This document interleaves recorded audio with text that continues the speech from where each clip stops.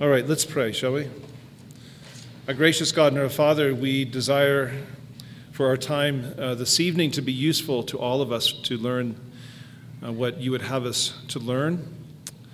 And so we pray for the work of your Holy Spirit in our hearts and for the Word of God. And we pray especially that you would correct us where we are wrong in our thinking, that you would underline those things that are right in our thinking, and that you would cause us to be thinking most especially of the Lord Jesus Christ and our faith in him. We desire these things, Father, because we truly want to be your children, and we want to walk in obedience. But we desire also to be a help to others around us. You have called us to love our neighbor, and sometimes that means answering their questions and helping them, even as we pray for them, and making sure that we're doing our part to help them in their understanding. But what we desire most of all is that all these things would cause you to be glorified, that would cause others to think more highly of you than ourselves. We pray that even this evening, that you would be the one exalted in our minds and our hearts, even as you have been in our singing, and that as we learn tonight, that you would cause these things to encourage us to worship you all the more. And so lead us away from ourselves, lead us to Christ, we pray in Jesus' name, amen. All right, so tonight we're going to talk about the significance of knowledge for the Christian faith. We've entitled this Accepting. And the reason for that is because it's one of the words that our confession of faith uses to describe what faith is. It says that faith is principally accepting, receiving, and resting in Christ, our Savior. You see that language in the confession in chapter 14:2. The principal acts of saving faith are accepting, receiving, and resting upon Christ alone for justification, sanctification, and eternal life by virtue of the covenant of grace. And so that's what we're talking about this evening. What does it mean to accept certain things being true? And where we begin is to acknowledge the fact that faith understands. There's an element to true saving faith in Christ that assumes that we understand. The Reformers had fancy words to describe this. They used Latin terms like notitia, assensus, cognitio. These are Latin words that refer to assent or cognition, understanding. And one word that could capture it is accepting. Accepting can mean other things too. But really, just to boil it down, what we're saying is that faith is having saving knowledge, that knowledge is essential to having faith in Christ.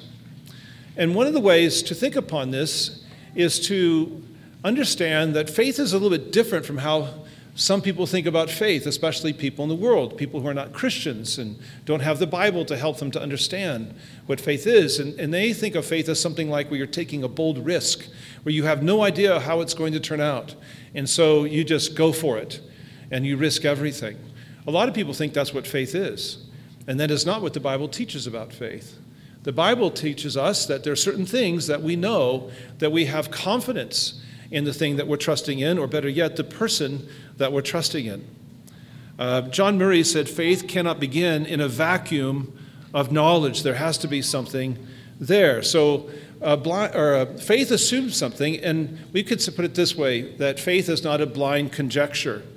The way Sinclair Ferguson put it is this way, that faith is not a leap into the dark, it is a step into the light. That faith is not a leap into the dark, it's a step into the light. Now, when I say a leap into the dark, is there anybody here who's not a pastor who can give me a name associated with that phrase, a leap into the dark? Okay, anybody here who's a pastor? Oh, no. Okay, go for it. Mike, right? Who? Kierkegaard. Soren Kierkegaard. Very good. Very good. So I had a friend. I was working down in Tennessee, and I stayed with a friend, and he had dogs and cats. He named all of his dogs after theologians, and his cats he named after heretics. Now, when I was a young pastor, very unwise, I said that line, and then I said, of course, that is a practice we should all commend. Now, that was a very foolish thing to say. Unbeknownst to me, there were cat lovers in my congregation. After the benediction, I'm at the back of the church just minding my own business, and here come the cat lovers with the claws. It was another episode when I very unwisely said, well, there's more than one way to skin a cat. Then I said, my favorite saying. And there they came again. And I deserved it that time because I was being provocative. So Kierkegaard is a name we associate with this phrase, a leap into the dark. Well, my friend, Robert, was washing dishes. And one day at night, he looks, it's getting kind of dark outside, it's evening, and he looks out and here's the cat Kierkegaard near the trees. And he said, and he took a leap into the dark, and I never saw him again. So anyway, I thought it was a good story, but that's not what faith is. Faith is not taking a blind chance. That's not what the Bible tells us.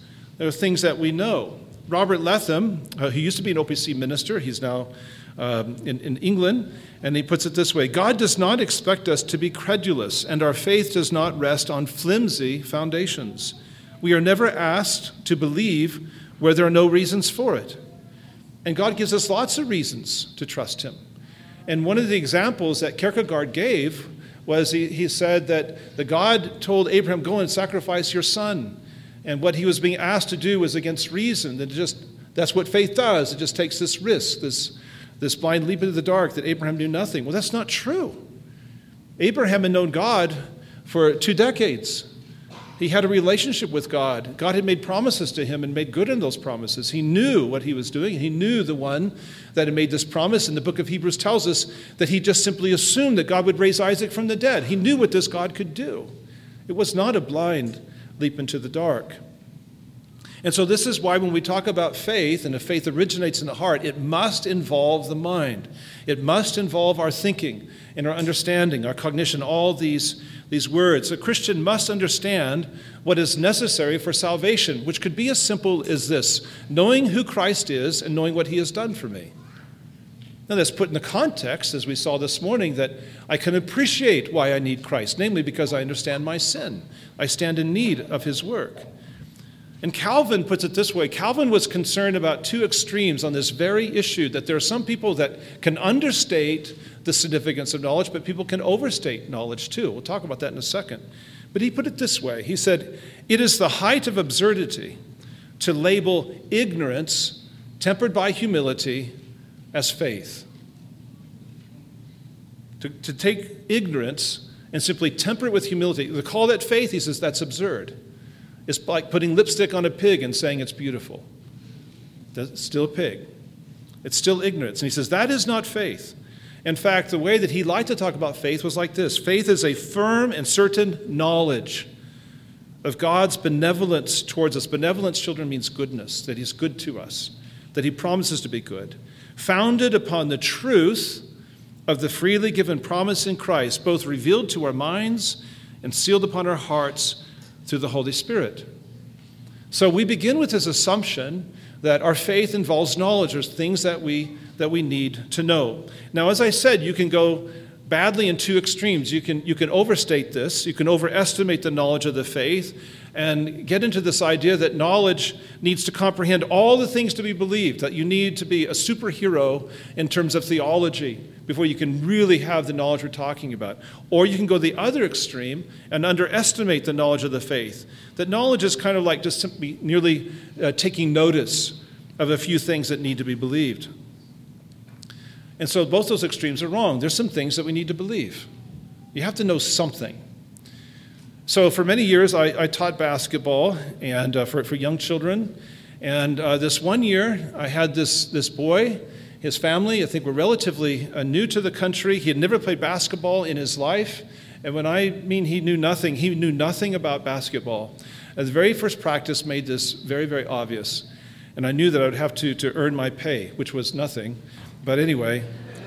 And so we had a few practices, and I had to talk to him about, you can't move with the ball, you have to dribble the ball. And you do it like this. And I knew I had not coached him well enough. In the very first game, at the very beginning, you have the jump, the tip-off between the two teams. And so when the referee puts the ball like this between the two players, this player ran and he grabbed the ball, went down the court to do a layup. And of course, he's not dribbling. He just grabs the ball and just runs.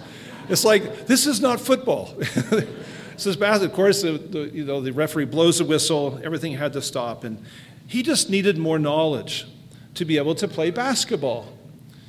But you get the impression from some people that before you can really play basketball and enjoy it, you need to know how to do the Euro step.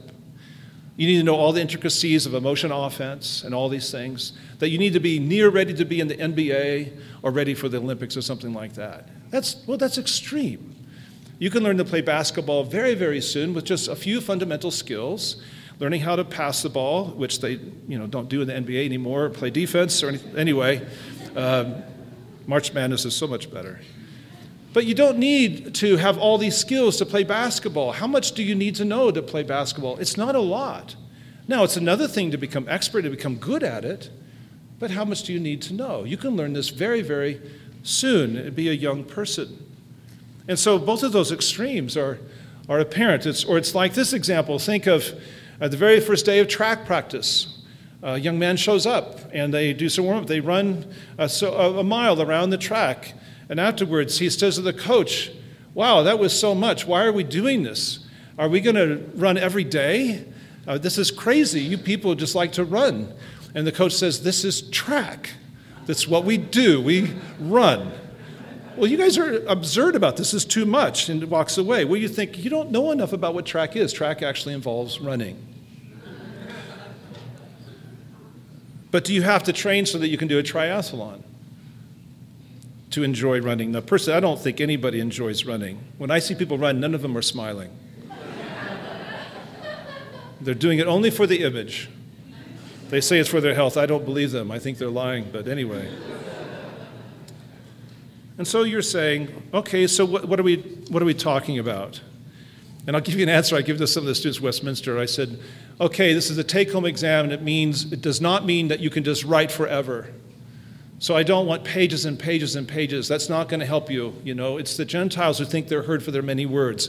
I'm not a Gentile. You're not a Gentile. Don't give me many words. I said, but don't be too brief either.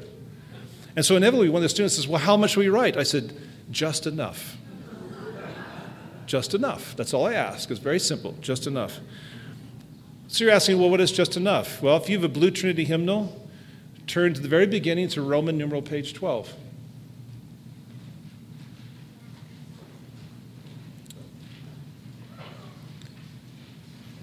Roman numeral page 12. This is not the red Trinity hymnal where the Apostles' Creed is the back. This is the old blue. It's right up front. Roman numeral page 12. And maybe you didn't know this, what's there. But there you're looking at the words that are over 1,700 years old. Actually predate that in the older Roman Creed, the Roman symbol, which came about in the 2nd century. It was a baptismal formula. So when somebody got baptized, words like this, and they would say, this is what I believe, and they'd be baptized. This is what our brothers and sisters in Christ have been confessing for years. In many of your churches, we confess these words in church very often. And we have said in the church, this is a good place to begin. If you can read this paragraph and say those first two words sincerely, I believe, then we're off to a good start. You can learn more about what these words mean. You can study them and understand some of the debates around them. But the church has agreed that these propositions represent what we would call the Christian faith. These are the things that you and I need to know. We don't have to know them like the NBA or the going to the Olympics, be a power theologian. But we need to know these things and have a relative working knowledge of them to believe that God is the one who made us, that he made all things for his glory. We have to believe that Christ is our Redeemer, that through his life and his death and his resurrection that he has purchased that redemption that we have for us. That's why at the end of the creed it says, I believe in the forgiveness of sins. I believe in that because of Christ. We confess the Holy Spirit here. We believe in life eternal. We believe in the church. These are the things that we confess. And so if you ask me, what do I need to believe? I would say it's here. This is what we need to believe. But it's not just what we believe. We talked about this morning as adults, that faith is always ultimately about a person. It's not just in the what or the faith that we confess. It's also the faith that we exercise towards Christ. And the Bible talks about this in 1 Peter 1. It talks about you do not see him, yet you love him and you believe in him. 1 John 2 talks about this, how we love him, and it's evident in our obedience to him. Ephesians 1:17 talks about our growing to know him more and more. It's about knowing Christ, knowing a person. And that's why when we come back to Abraham, that Abraham knew God. He knew him as a person. It's important to know that person. So let me give you an example of what I'm talking about. So I met Carol, my wife, at Gordon Conwell in the previous century. We'll just leave it right there. And we became attached. We enjoyed each other's company, and we dated. We got serious, and I eventually proposed to her, and she said yes. And I wasn't prepared for that. I kind of surprised, because she seemed like a really intelligent young lady, but she did say yes. But it wasn't soon after that she made a confession to me, and she said, I have never cooked a meal. Now, this was, to me, against the code. I thought this was an egregious wrong, that she waited until after I proposed to reveal to me this unsettling truth that she had never cooked a meal. Because, see, in my world, it was very simple. It's God, food, and then family. Now, I have matured since then, and change those priorities. It's now God, Asian food, then Italian food, and then family. But for her to tell me this, I said, well, I suppose you also went to prison and decided you forgot to tell me that too. How could you forget to tell me these things? I thought I knew you. And now here's what's interesting, and I'm just kidding, but she was telling the truth. She had never cooked a meal. And I really was very upset about it because I'm a foodie. But, God cares about food, okay? Do we need to talk about this really right now? Anyway, I'm probably having too much fun. I'm sorry. But here's what's interesting. We'd been married like 25 years. And I said to Carol, you know what's interesting is that when we took those vows that we'd be faithful to each other the rest of our days, I knew I was taking a solid vow because I knew you and I knew I could trust you. I knew more than just I loved you. I knew who you were. But now I look back, it scares me how little I knew you. But I knew enough. I knew enough. There are people here in this room who have been walking with Christ for over 50 years. They know him better today than when they first confessed him. But they knew enough. We don't need to have all comprehensive knowledge. Now, in the OPC, we have high expectations as we look at some of these vows we expect people to take. And it's incredible what I have heard a 14-year-old or even younger confess about the gospel, something I could not have confessed with that kind of eloquence when I was 20, maybe 25 years old. And I'm being dead serious when I say that, because I was very new to the faith, the Reformed faith. But we don't need to know everything. And it's amazing to me in terms of the Christian faith that we have this knowledge that's available to us. And this knowledge is ultimately about having confidence in the person who's speaking to us. That the knowledge that you and I acquired is given to us by God, and we have confidence in him that he's telling us the truth because we know him. And so this is crucial for us as we understand what it means to have knowledge for the Christian faith. It's ultimately just not about these things that we confess. It's about the person who's given to us these things and the one who's speaking to us, namely the true and the living God, the God who cannot lie, the God who does not change. And he tells us the truth in his Bible. That's why we read our Bible, to find out what's true and to have him speak to us in the Bible of these things that are true, these things that we believe. But there are also these things that we can know because God has made us this way with these minds that he has opened up to his truth by the Holy Spirit so that we can truly latch onto these things and we can know them and we can grow in them and know them more and more and more. And so this is why it's so important to take seriously how the Bible says, yes, it's true that you have to confess these things to understand Christ and to be considered a Christian, one who confesses who Christ is and what he's done for me as a sinner and how all my confidence is in him. But here's the amazing thing, that when you become a Christian, you grow in your knowledge and that your mind expands and it deepens. And the things that you confessed as true, now you see even how more important they are and how true they are. And this is a wonderful thing, how the Scripture helps us in this way, and to know that our mind is constantly being renewed. It's constantly being developed and helped. So here's what's interesting. In the book of Romans, you have these 11 chapters, the first 11 chapters, where Paul basically unfolds the gospel, the logic of the gospel. He begins in chapter 12, and he begins to kind of, as it were, tease out the practical aspects of what this gospel means. Where does he begin? In chapter 12, verses 1 and 2. And he says it's really important that you understand it's important not to be conformed to this world, but rather to be transformed in the renewal of your mind. Isn't this interesting? This is where he begins. That you need to pay attention to what you know and to be transformed by the Word of God.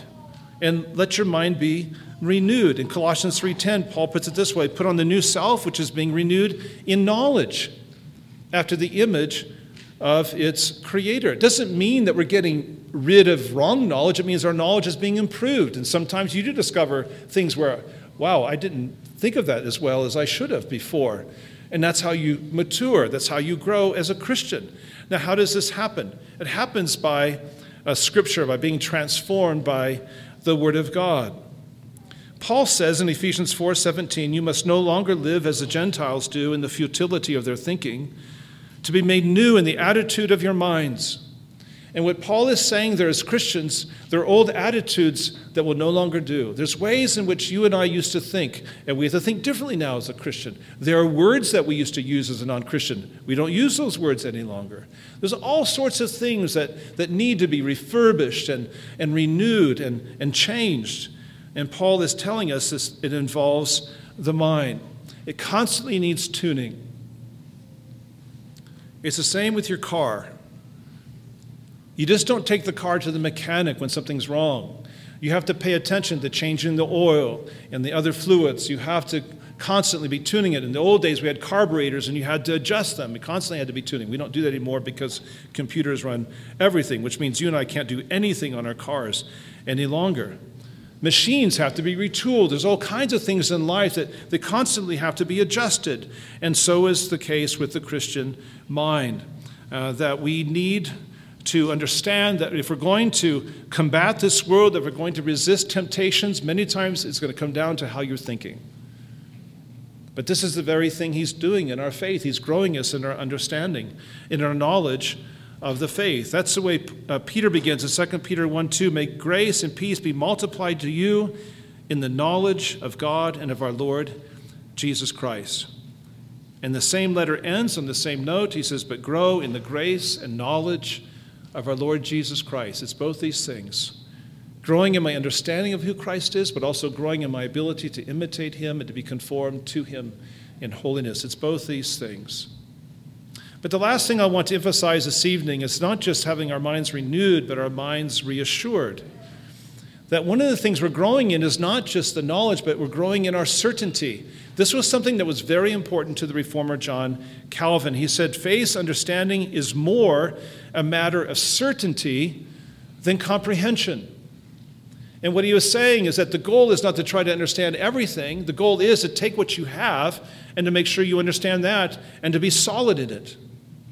This is why you will meet some people who have not had a lot of education, but because they have applied themselves to the things of the Christian faith, are wiser than somebody who's read all kinds of books. The wisest person I ever knew was my grandpa Troxel, who was a farmer. Never went past the 8th grade. But absolutely every piece of knowledge he had was laid at the cross and transformed by Scripture. He was the most holy man I ever knew, absolutely consistent. It wasn't about knowledge, it was about wisdom. That's what the Bible always says. What do you have? Are you harnessing it for the sake of Christ? So that's why wisdom in Scripture, it's never about formal education. It's about taking what you have and making it subservient to Christ. And that's what Calvin is saying. Are you sure about what you believe? It's not how much. The emphasis should be on the certainty of it. Well, where do we get that? Through the promises of God's word. Through the promises of God's word. 1 John 5:13, I write these things to you who believe in the name of the Son of God, that you may know that you have eternal life. That's what you need to know. I'm going to use a saying of the church fathers.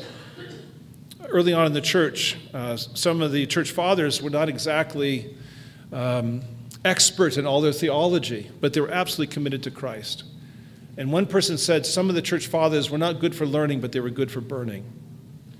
Now that's crass.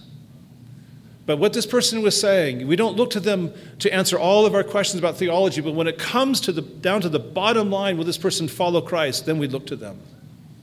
Because they knew enough to know that this is willing to die for.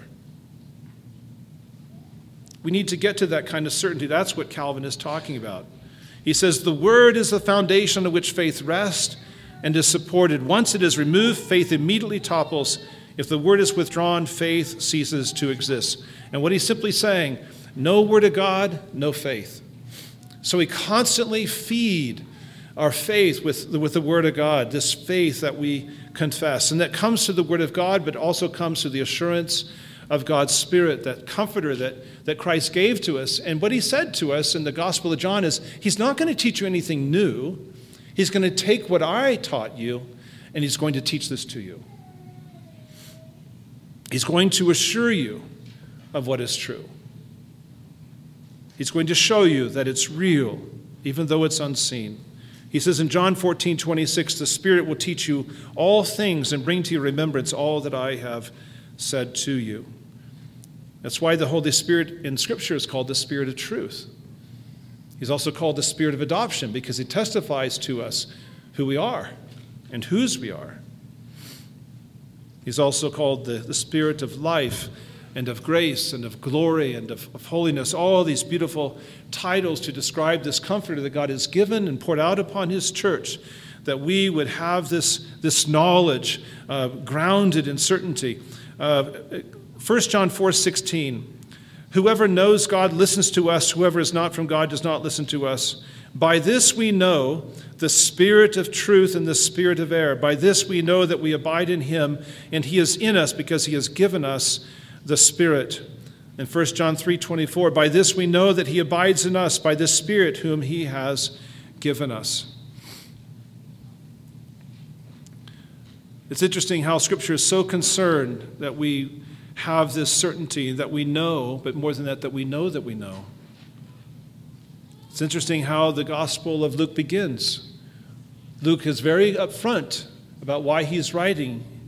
He says, I write this that you may have certainty concerning the things that you have been taught. Or Peter preaching in Acts 2, he says, let all the house of Israel therefore know for certain that God has made him both Lord and Christ, this Jesus whom you confessed. Or 2 Timothy 1:12, I know whom I have believed, and I am convinced that he is able to guard until that day what has been entrusted to me. It's the faith that we confess, it's the faith that we exercise. The faith we confess is this knowledge. But we confess this knowledge because of the one who revealed it to us by his Holy Spirit, and that is Christ. And the faith we exercise is in him. And we will talk more about that on Thursday night. Do we have any questions? I've lost all track of time. Oh, there's a clock. I just noticed that. What do we have, 15 minutes? Is that correct? Or no, are we done? I'm sorry, I should know this. I'm doing the Paul Kent thing now. What time is this? Take some questions? Okay. In the back. Mark. This is a bit more from this morning. We didn't have too many time. But how does the way that we view repentance, especially with the aspect of sight, and we talked a lot about how our that call to repentance is so great.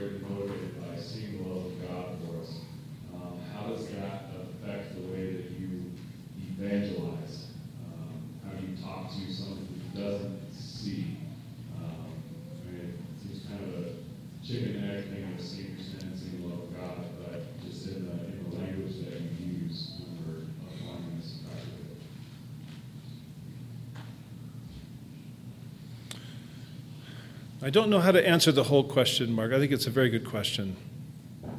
But I would say one of the things we could do is learn from the mistakes that others have made in the past, especially in our tradition, in the Reformed faith. And I would say we can never go wrong if we make the appeal to Christ and tell people to run to Christ. The way Calvin would say it, it's Christ clothed with his gospel, all of his gospel, to run to him for all that they need and to tell them that he can truly be their all in all, that he is sufficient for what they need. I think that's where we can never go wrong to any person, is to encourage them to put their confidence in Christ. Where we get in trouble is we start laying conditions before it. And even as I'm saying tonight, that you have to know these 25 things before you can truly confess Christ and be a Christian, and that would be a disaster to do that. And if they're even listening to you, you can assume that that need is there, and they feel their need for something more, something that works. What they have now is not working, and I think that's where we can be strong in our appeal to Christ. I think that's how I would answer it, and I think not to get too gimmicky in sharing Christ. And there's so many times when we are content with that. I'm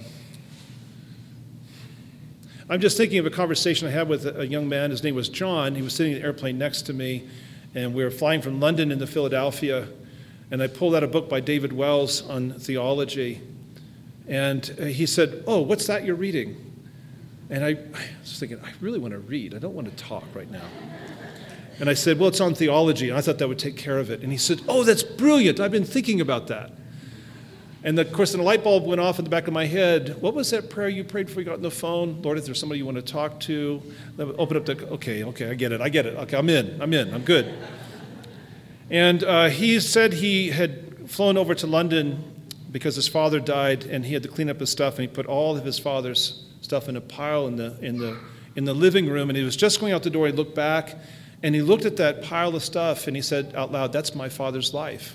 And the reason he said that is his father was an atheist, and he was a Marxist in the sense that he was a naturalist. And he said, "The way I was raised, that's all that's left of my father, just those things." And he turned to me and he said, "But that's not true, is it?" And I said, "No." And he looked at the window and said, "Those clouds, they're not there by accident, are they?" I said, "No." I mean, this was the easiest evangelism I've ever had. It's like, make it easy. Give me one-word answers. No. And he said, "What do you think is happening to me?" And I said, "I think your Creator is speaking to you." And just talked about the gospel. What was so crazy is we're starting to land in Philadelphia, and here are these two grown men who were crying. And this lady next to me was like, "What is going on?" Oh, so funny. Evangelism takes you lots of funny places. And I'm writing out the address of 10th Presbyterian Church because he was going to be right there. And I said, "Go and talk to this guy.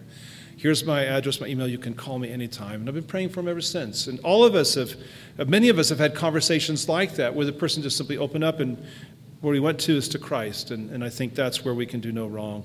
And I think as they answer questions, especially if it's a relationship where you're conversing with somebody, then we can lay out some of these things in terms of knowledge and the Apostles' Creed, and laying out some of these things that are so vital to what we think. That Christ was not merely a good teacher. We believe he was our Redeemer, that he suffered the curse for us that you and I deserve, and that he has purchased us, that there's no condemnation now against us, and to get into those things. But Mark, I don't know. I don't think I'm answering all your question, but that's how I would begin. And I think that what's interesting to me is you have these evangelistic methods that come and go, right? Something is popular for about 10 years. The thing that never gets old is simply to talk to people about Christ. Because the reason I say that, at the end of the day, what are we asking people to do? We're saying, run to Christ, flee to Christ, trust in Christ, rest in Christ, receive Christ, accept Christ. And he comes with all of his gospel, and that person opens up to him, receives more than they ever possibly could have imagined. All right, another question over there.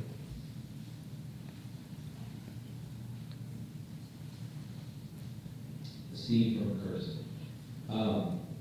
Can a believer die in an assurance? Or does the Bible teach us that every believer experiences assurance at some point in life? If we had an 11th talk, it would be about assurance, because it's a good question, and we'll talk more about it. I know I keep saying that. Every believer has some assurance, and that's what Calvin, I think, is talking about with certainty. Walter Marshall, in his book, which is not the easiest book to read, so I don't know why I brought it up, but The Gospel Mystery of Sanctification, he talks about this, that it's absolutely essential that there's some assurance for a person to believe. They have to have some confidence that Christ is sufficient to carry me over the River Jordan and bring me into heaven. Now, does everybody have capital A assurance, maybe what you're talking about? No, there's many believers who die struggling, very significant Christians, theologians. I'm thinking of one right now who had a friend called to his bedside because he was in great dread about his salvation. And the reason why, as his brother pointed out, is he was putting faith in his faith. And he said, brother, when you're walking in the countryside and you come to some bridge you've never seen, and you want to cross that bridge to get over the side, what do you say to yourself? Do you say to yourself, now, do I have confidence in myself that I can walk across this bridge? He says, well, no, I don't do that. He says, what do you do? He says, well, I look at the bridge. And is the bridge strong? Are the timbers great? Is the construction solid? Does it look like it can carry me? He says, exactly. Look to Christ. He can carry you over this river of death. Put your faith in him. And he was good. And so, but a lot of, my father, before he died, it was interesting. He was visited with sins from his youth. And as a pastor, I learned he wasn't the only person. And we don't know whether that's satanic attack, but Christians suddenly remembering things they did 40, 50 years ago that are hounding them and making them wonder, am I really a Christian? And it's a difficult thing to see as a pastor, but what do? You bring them back to the gospel itself. And this is why it's important, if I could just say a word to the pastors, why we are routinely in the pulpit, from the pulpit in our teaching, visiting heaven and hell, talking about life and death and sin and salvation in Christ, so that when our people are approaching death, we're not having to teach these things. They fall back upon these things like cushions. We've been teaching these things to them for years. And then we simply come to their bedside and we ask them very simple questions where they know the answers. Who's in control? Who are you confiding in at this moment? Where is your confidence? And simply remind them of the things that we've been teaching them again and again and again into rest in Christ. All right, the commercial for the pastors is over. Now it's back to everybody else. We have time for probably one question. Over the back. What Mark talked about. I have a particular situation where I had a friend of mine, and we had kind of like falling out, and I really feel like the Lord was telling me to keep reaching out to her, and so now we're friends again, and but they thought she and her boyfriend, they're not married, they lost his daughter a few years back. And she had always been pretty much a nominal Christian. And so for her running to Christ, it's hard. It's a hard concept for her because she feels like God let her down. Yeah. They had everybody praying for the 13-year-old girl, and she passed away. And she's opening up more. Like when it first happened, she was angry. She's very angry. Mm-hmm. So would you have any words on how to, I understand being outside of the situation that it's not God's fault that Michaela died. It's not, God is in no way, shape, or form responsible for that. But it's hard for her to run back to the person that she feels like let her down. You understand what I mean? So I feel that tug to talk to her, but I also know that, and I know God will give you the word, but I don't know, if you have anything to respond to that. I know it really isn't on the topic tonight, but. No, it's a very good question, but maybe I could approach it this way and we could talk afterwards. So anger is perhaps the most complex emotion I think that we have. And there's lots of reasons why people are angry.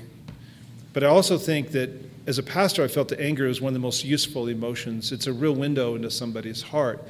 And of course, it's revealing this really matters to her. And it means that what you have is a pipeline straight down into her heart. You know, there's some surface gold that actually reveals a vein that runs all the way down, and the rich ore that goes all the way down. And this is one of those moments where you're, even unbeknownst to her, she's showing you more than she means to show. And don't be intimidated by that anger. And in fact, if you're a good patient friend, you'll receive a lot of it.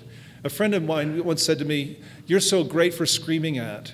And it's like, well, I'm so glad to serve you this way. And she would take out stuff that she felt towards others, but it was so helpful. And I think that anger is really, really useful for us because it means it's running really hot and it's very, very personal. And of course it would be. How couldn't it be? And I think just to even ask questions about where this anger is coming from. Well, who do you think he is that you think he would do this to you? Why does this matter so much? I mean, is he there? Is there life after death? Why would these things matter? And I mean, you want to be delicate about those latter questions, but you're trying to get in there that way because that anger is sort of a billboard telling you this really matters to me, and that's why I'm so upset with God. And so I would go with that. And I don't know your friend, and so that's why I'd be very hesitant to guide you without knowing more. But to know that there's an open door there. If she's shown that to you so far, she's giving you that welcome. And I would say, yes, it's true that God can help you, but I would really pray and ask God to give you wisdom and to think upon this and consult one or two wise people. Talk to your pastor and say, you can help me in this. How can I get in there? And what do I ask and what do I say? But that's a really great question. I know it's terrifying, but brothers and sisters, we do the sloppy stuff. We get right in there where it's really, really messy. And that's where God does his best work. That's how it happened with us, more than we know. And so to get in there at this moment, to be the one friend that's willing to have the courage to step up and do that, she won't ever forget that. All right, so I think I close in prayer, and then, there's another question. Is it an easy one? Oh, good, thank you. It kind of ties in Nancy's question and your experience on coming to a man whose father just died. Can you give me any advice on counseling somebody who has a death? I have a friend who's a Christian, she's not reformed, and her father died, and she's like, oh, he did the best he could, and they looked for that, and that's what it's about, right? And I was too chicken to counter that, but I also felt that wasn't the time. Right, yes, I agree. Okay, so how do we speak truth to people that are grieving? Just enough. No, I think it takes tremendous wisdom. And again, somebody in my church once called me, this is a previous church, and said, I've been talking to this person a lot about the gospel. She's so curious and asking lots of questions. I want her to come and talk to you. She said, will you do that? And I said, no. She said, well, you're my pastor. I said, yeah, but you are her friend. She's talking to you because she trusts you. She doesn't know me. I'm a stranger. And I said, God will help you through this, and I will do anything and everything I can to help you and assist you. But she's talking to you. You're the one that can speak to her. And so that's where I'm not going to say trust your gut, but I'm going to say that you have to kind of feel this out, and you probably have the best sense of how to do that. I think that we never want to aid and abet, especially pastors are tempted to do this, to preach somebody into heaven. We can't do that. But you can talk to her about the gospel for her sake and try to keep it there. Don't make any statements about this loved one who died. Don't make any pronouncements. None of us know who the elect are. But you could talk to her about what she said and maybe eventually bring back to those words, but I would just keep it in the positive, constructive, here's what the gospel is, Here's why we need Christ. This is why nothing else, no one else will do. None of us are worthy. Okay, I do think we're past time. Are we dismissed after this? Or okay, so let's pray, shall we? Our gracious God and our Father, again, time is not sufficient for us to explore all these things, but we can truly say that we can praise you and thank you for opening our hearts to the Lord Jesus Christ. You have not only enabled us to see our sin, but you've convinced us of the worthiness of Jesus Christ, and you have persuaded us by your Holy Spirit to turn to him. We are so grateful that Christ is more than sufficient to deal with our sin.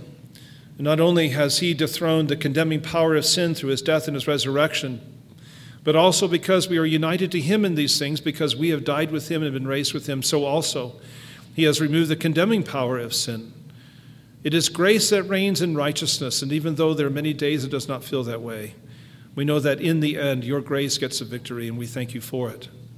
But we pray too, Father, that we would not use this as an excuse, that we would persevere and be diligent in the means of grace, in applying ourselves to them, and constantly keeping watch over our hearts, and that we would always be a people of repentance and faith. Help us in these things, even as we seek to follow you every day. We pray all this in Jesus' name. Amen.